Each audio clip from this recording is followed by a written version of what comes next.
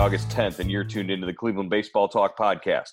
I'm Joe Noga, joined by Paul Hoynes, our Tribe beat writer. Hoynesy, the Indians took 2 of 3 in Chicago. It was an eventful Sunday, to say the least, with the game being moved back to ESPN Sunday Night Baseball, and then a weather delay, extra innings. They finally win a game when using the automatic runner.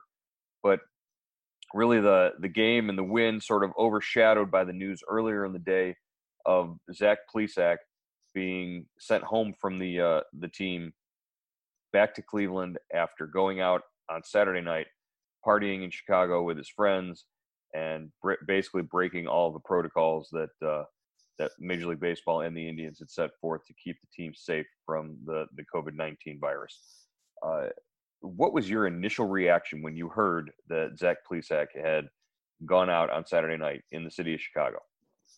You know, Joe, you know that emoji when it shows a guy with his hand smacking himself in the forehead? That's what I thought. I just, any other year, that's accepted behavior. Kid goes out and throws 6 shutout innings against the White Sox, probably his hometown team, the team he watched growing up and went to the ballpark a lot growing up. But this is a different year. You can't do that stuff, and he knew it. And that's the thing that is so puzzling. And I get it. I get wanting to celebrate and seeing your friends, and we really don't know exactly what he did, but he left the hotel without permission, and he got caught. And it just goes, it's a 180 against everything the Indians have tried to instill in this team. And how do you look a guy like Carlos Carrasco in the eye when you do something like this? Right, that's a big one. And that's the question I asked of Chris Antonetti was what was the reaction of his teammates? How harsh were they, or how upset were they when they learned about the indiscretion and just the carelessness, basically, that Plesac displayed? And we don't know exactly what he did. We don't know if he was going out to a packed bar with a bunch of college friends or whatever, or if it was something as simple as going to a nearby friend's house or apartment or something. We don't know the details yet. We'll have to ask Zach, and we might never get a response on that. But at this point, when you expose yourself, you're not exposing just you. You're exposing everyone in that clubhouse, everyone who's related to anybody in that clubhouse, including parents and friends and family who they go home to. And you're also exposing, guys like Sandy Alomar, Terry Francona, and Victor Rodriguez, guys who, are trying to help you in this at this point. And you just showed a total lack of regard for any of that when you broke the protocol. I guess at age 25, I was guilty of the same kind of decision making, but we kind of have to hold Zach to a higher standard at this point. Yeah, what did Francona say this whole spring training too? And that this is a different year. This is a year you're going to have to make adjustments. If you see some protocol that makes you roll your eyes, you're supposed to bite your tongue and try to turn a negative into a positive, and the positive perhaps will give you an edge over the opposition. And it seemed like Zach bought into that. I remember him, going along with the code of conduct and saying, this is not the time to be going out to bars and going out to crowded places. We've got a chance to make some thunder here at the end of the season, and we really got to be pointed toward that. And he did a 180 on this, and it's disappointing, and it's dangerous. I mean, we've seen the examples with the Cardinals and the Marlins. What one guy or 2 guys getting back into that clubhouse can do. I mean, it shuts down your season, or ruins. It takes a big chunk of the games. Either get postponed or canceled. And what are you going to play 15 double headers at the end of the year? To make up for the games you missed. I mean, it's just irresponsible. and And that I just want to see what the Indians are going to do here. well, it brings up a lot of points just in thinking of it initially. Uh, Plesac's the number 5 starter.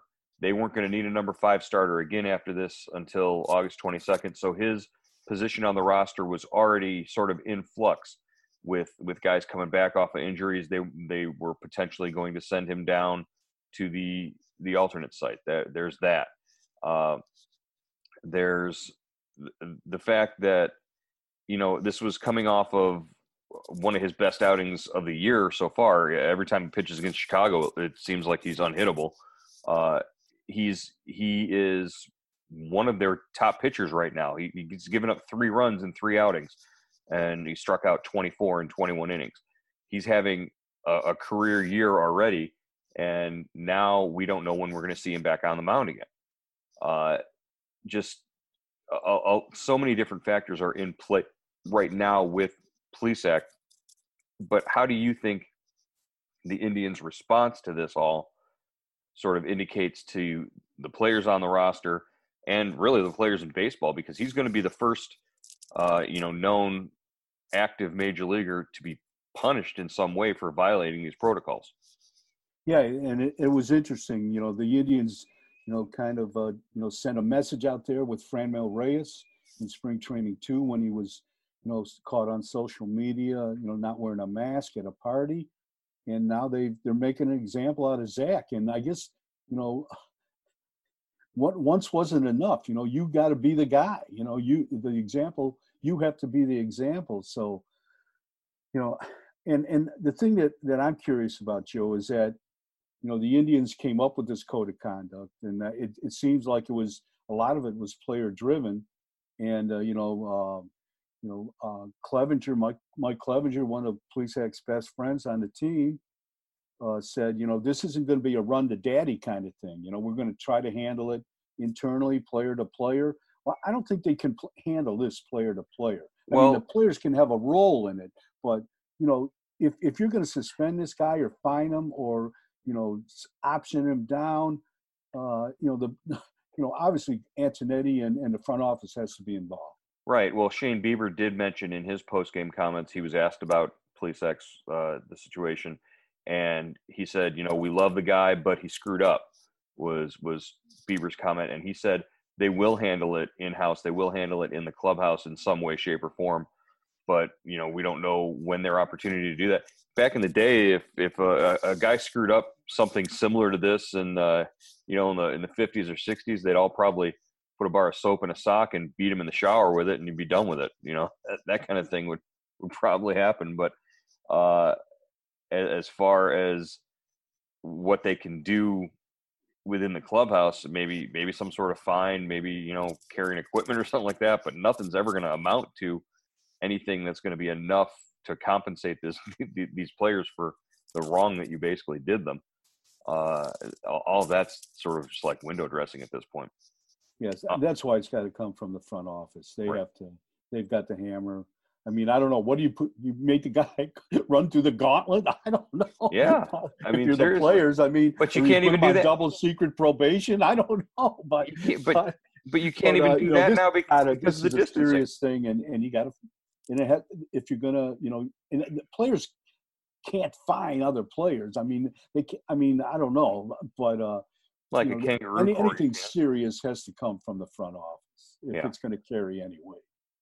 Yeah, and it's unfortunate, and the real problem that creates is, what are you going to do to Zach Plesac's head? He had to be in a great spot, coming off the mound at 6:00 on Saturday afternoon. You had to think that you've got one of the better pitchers in the American League there, and now you don't know what you're going to get his next time out because A, you don't know when that's going to be, and B, you don't know what his head's going to be like when he goes back out on the mound. Yeah, that's a great point, Joe. And I think one of the options Antonetti was talking about after the game was putting him in the bullpen. But do you put him in the bullpen now? Is that a reward? I mean, does that mean he keeps pitching? What kind of message are you sending to the rest of the team? this is really kind of an interesting situation. It's going to be interesting to watch it unfold because they also have a lot of player moves. It seems like they're juggling the roster a lot. Well, and if you're Zach Plesac, the car ride home from Chicago to Cleveland had to be, pretty scary if you're left with your own thoughts in the back seat of the car service that they hired for you. As you're driving the 5.5 hours back, you're thinking, well, if they want to move me to the bullpen, or I'd go to the bullpen. Well, they've already got Adam Plutko, who's a starter, already in that position in the bullpen, and he can step in and be a number 5 starter just as easily as you. I really think he's probably had his come to Jesus sort of moment on that car ride home, thinking deeply about what he did. In his statement, he talked about trying to earn back the trust of his teammates, and that's going to take a lot if that's his goal. But again, we do have a shortened season, so he's probably got about a month to do that if he wants to earn back his teammates' trust. And that's a great point, Joe, because part of Clevenger's quote about the code of conduct was, if you can't trust the guy off the field, how are you going to trust him between the lines? And this comes straight back and kind of hits Zach right between the eyes. And I like Zach. He's a good kid. He's fun to talk to, and he's, like you said, Joe, he's 1/5 of the best rotation in the American League. And I mean, this has to mean something to you. And I'm sure it does right now to him, but obviously it wasn't that important to him, after Saturday night's game. And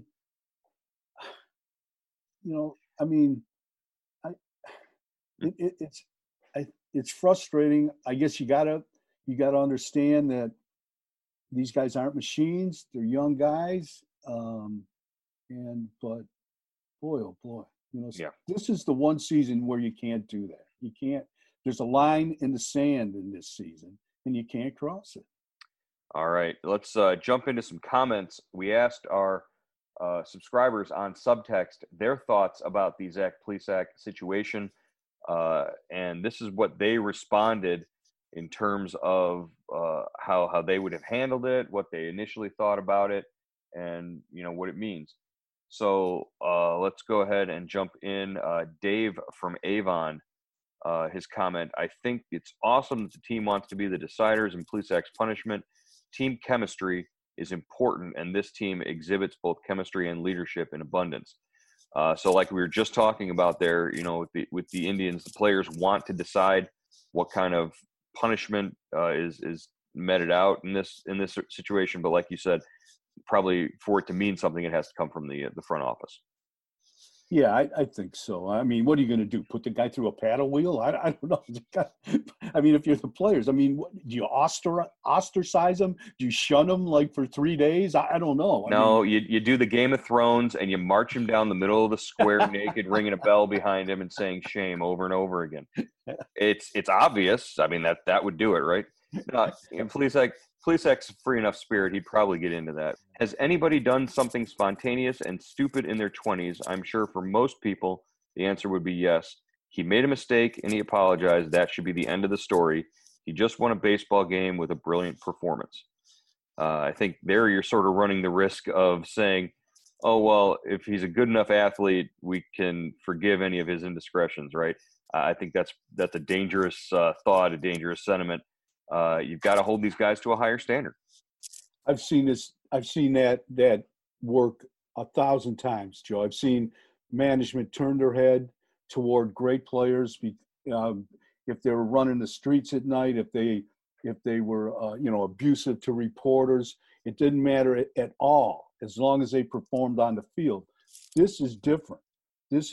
Joe. You're bringing a disease into the clubhouse. You can infect half the traveling party on a team. You can't have that, and that's why there's this is such a unusual circumstance.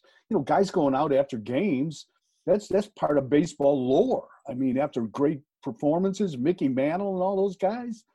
But this is different. You can't do that. You're hurting yourself then, but you can't bring it back into the clubhouse and wreck it for half your other teammates. All right, that was from a texter in the Youngstown area code. I'm sorry. This one from the Dayton Springfield area. A serious breach of protocol, but one of those things in life that younger guys will learn from. I still can't see, just because he's a young kid, giving him a pass on this. Here we go. I like how the team made him rent a car and drive back to Cleveland, probably the longest drive of his life, which he had time to meditate upon his sins. I would find him, let him cool his heels in Lake County for a week or so, and then let him return to the team and work things out with his teammates, which I suspect he will be able to do. I also thought the statement he released was appropriate. Okay, but this has really got to have some teeth, I think. Any kind of punishment at this point in the season and at this point in this pandemic, I think really needs to have some sort of teeth, and not just make him, realize, oh, I screwed up, but, take something from him in the process. Yeah, and I think you can fine them, but you can only fine them up to a certain amount. Right. Based on, I think you can't fine a guy more than $500. I'm pretty sure a club can, unless there's mitigating circumstances or something like that. Right. But this guy is, I think, closer to the approach the Indians will take. I don't know if they'll send him down. I don't know if they'll put him in the bullpen. I don't know if they could suspend him for 3 games, something like that. But I think, and then you leave Zach to work his way back into the good graces of his teammates. Right, exactly. All right, this is a text from the area of Newport News, Virginia. The comment is, he's young and having success at the Major League Baseball level. Who wouldn't want to celebrate with his friends? He'll learn from this. Again, this is our texters, a dangerous sort of passive slap on the wrist sort of attitude towards this, and I don't think the Indians are going to follow with that. No, I mean, how can they, Joe? I mean, when you've seen what's happened to the Marlins and Cardinals, and Right. You just can't do it this year. You can't act like a baseball player this year. You can't be young and dumb, or Right. young and bulletproof. You've got to maybe think a little bit more. All right, this one from the 312 area code. So back in the Chicago area, Plesac had the apology to his teammates concocted even before he left the Chicago hotel. Going out with his buddies from Crown Point took precedence over COVID-19 concerns, immune to common sense for following protocol. So yeah, just a little bit more of a sort of a criticism there, and I gotta agree with it. That's pretty much it. And PR guys, they help the players with these statements. These Right. statements don't come from the players. No matter what the offense, PEDs, anything. They always, the statements all sound the same. I'm sorry. I'm going to seek for. I'm going to try to win back the trust of my teammates, and that's okay. That I have no problem with that. This from George in Virginia Beach. The 5+ hour drive back to Cleveland must have been lonely and gave Zach time to reflect on his actions. He screwed up, but let his teammates deal with him. You can bet he does not do it again. It's more of the same what we just talked about. Let's take another one here. From the Cleveland area code. The Indians did the right thing, team first. Not to say Zach is above the team, but he admitted he was wrong, got caught up in the moment, and is paying the price. I like driving himself home as part of it. Now, did he make it back safely? From what we learned from Chris Antonetti last night, the team actually rented him a car service with a driver. Both Zach and the driver were tested before they got in the car to go back to Cleveland. And he did make it back at some point last night before the end of the game. I love the fact that they both got tested before they got in the car. Right, and it just shows how serious the Indians are about this. And maybe if Zach, he'll learn from this, obviously. Well, and the Indians are known throughout the league at this point of being one of the teams that takes this, as seriously as any organization in baseball. They've taken the protocol seriously.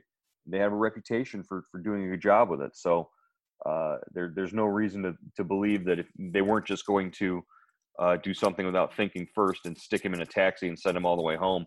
They rented a service. They did it with safety in mind, and they didn't expose Zach again by putting him in a car with a driver who could have been carrying the virus himself.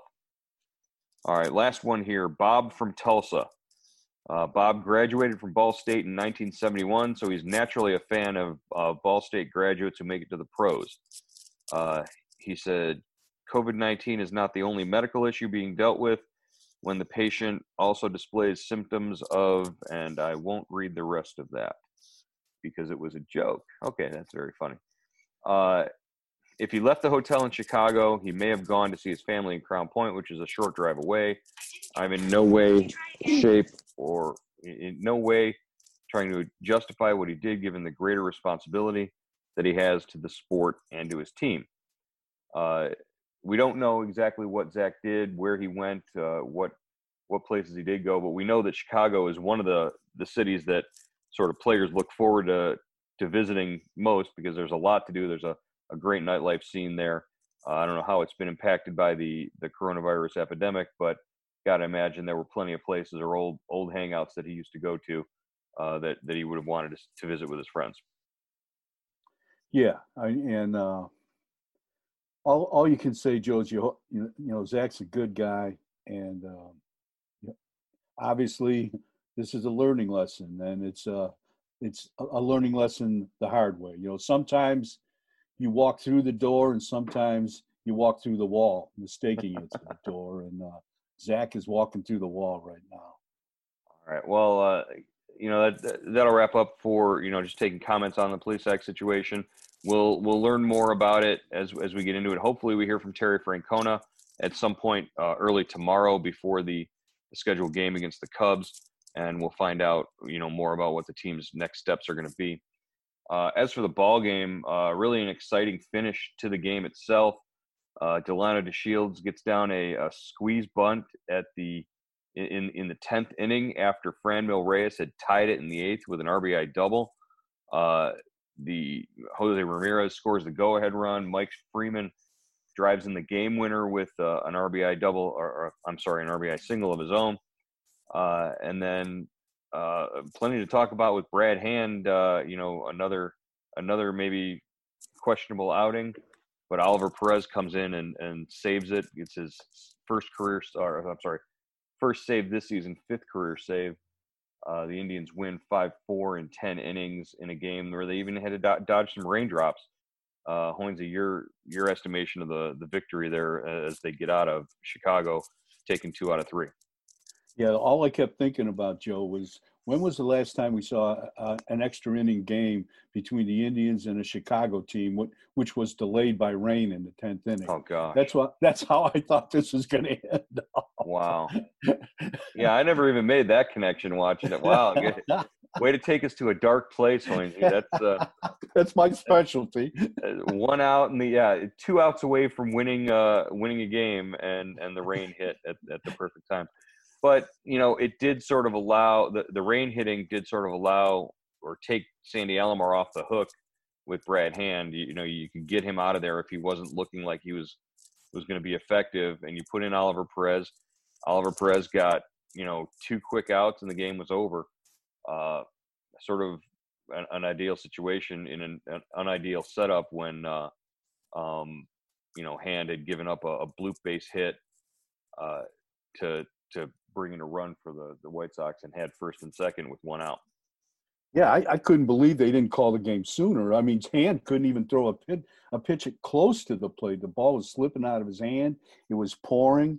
And, Joe, just tell me what you were thinking when, in the Franmil Reyes drives in the run, the tying run in the 8th, and then they pinch run DeShields. And I'm sitting there thinking, Jesus, this thing goes into extra innings. They just used their best pinch runner, and you took out, one of your hottest hitters. What made it hurt was that Domingo Santana swung at the first pitch and popped up with DeShields on second base in the following at bat. Yeah. So really you made that substitution. You put your best runner out there, and he was useless in one pitch. And there's still and you put him out there in a 2-out situation. I said, the odds are against you right there. Right, but if Santana had come through and Santana's swinging the bat better, if he had come through with a base hit, Franmil Reyes is dead to rights at the plate trying to score on a ground ball base hit. So I could see the logic, but it didn't work out. But again, it worked out because that you had DeShields up in that situation. You had your best bunter up in that situation where you needed to get a bunt down, and it worked out. Yeah, and that's what I was thinking. I mean, it's weird how baseball works out because just like you said, DeShields comes up in a critical situation and gets on a great bunt.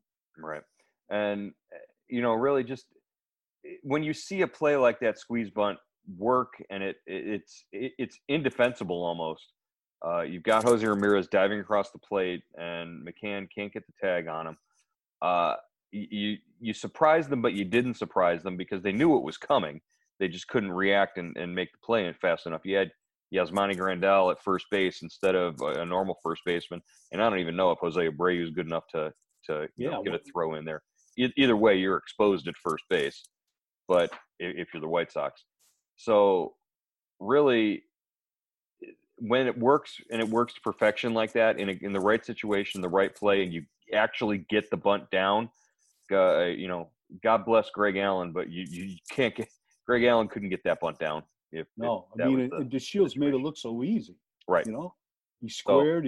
He everybody in the ballpark knew he was bunting, and he got it down. Like, he just you heard A-Rod. It's an art. Like he said, it's part of the game that not too many people can do well. You heard A-Rod on the ESPN broadcast, and he's talking, this is the part of the game I was waiting for. I love this. This is A-Rod, who hit 600 some home runs in his career, and he's talking about how he loves the small ball game, and it's like, shut up, dude. I love this. This is great. Shut up. You juiced up and you hit 550 home runs based on nothing but anyway. He's pretty good, though. He's a pretty good analogy. Definitely. Yeah. God bless him, but he's exposed so much on the things that he says because of his past. Right. There's so many things where you just sort of shake your head and go, can you hear yourself saying these things? Remember, you're you. Okay. All right, we're going to get out of here and come back at you and go and enjoy the rest of our off day here, the first time in 17 days. The Indians will take on the Cubs, and John Lester will face Mike Clevenger on Wednesday, and we're looking forward to that. Hoynesy, we'll catch you again tomorrow morning here on the Cleveland Baseball Talk podcast. All right, Joe. We'll see you.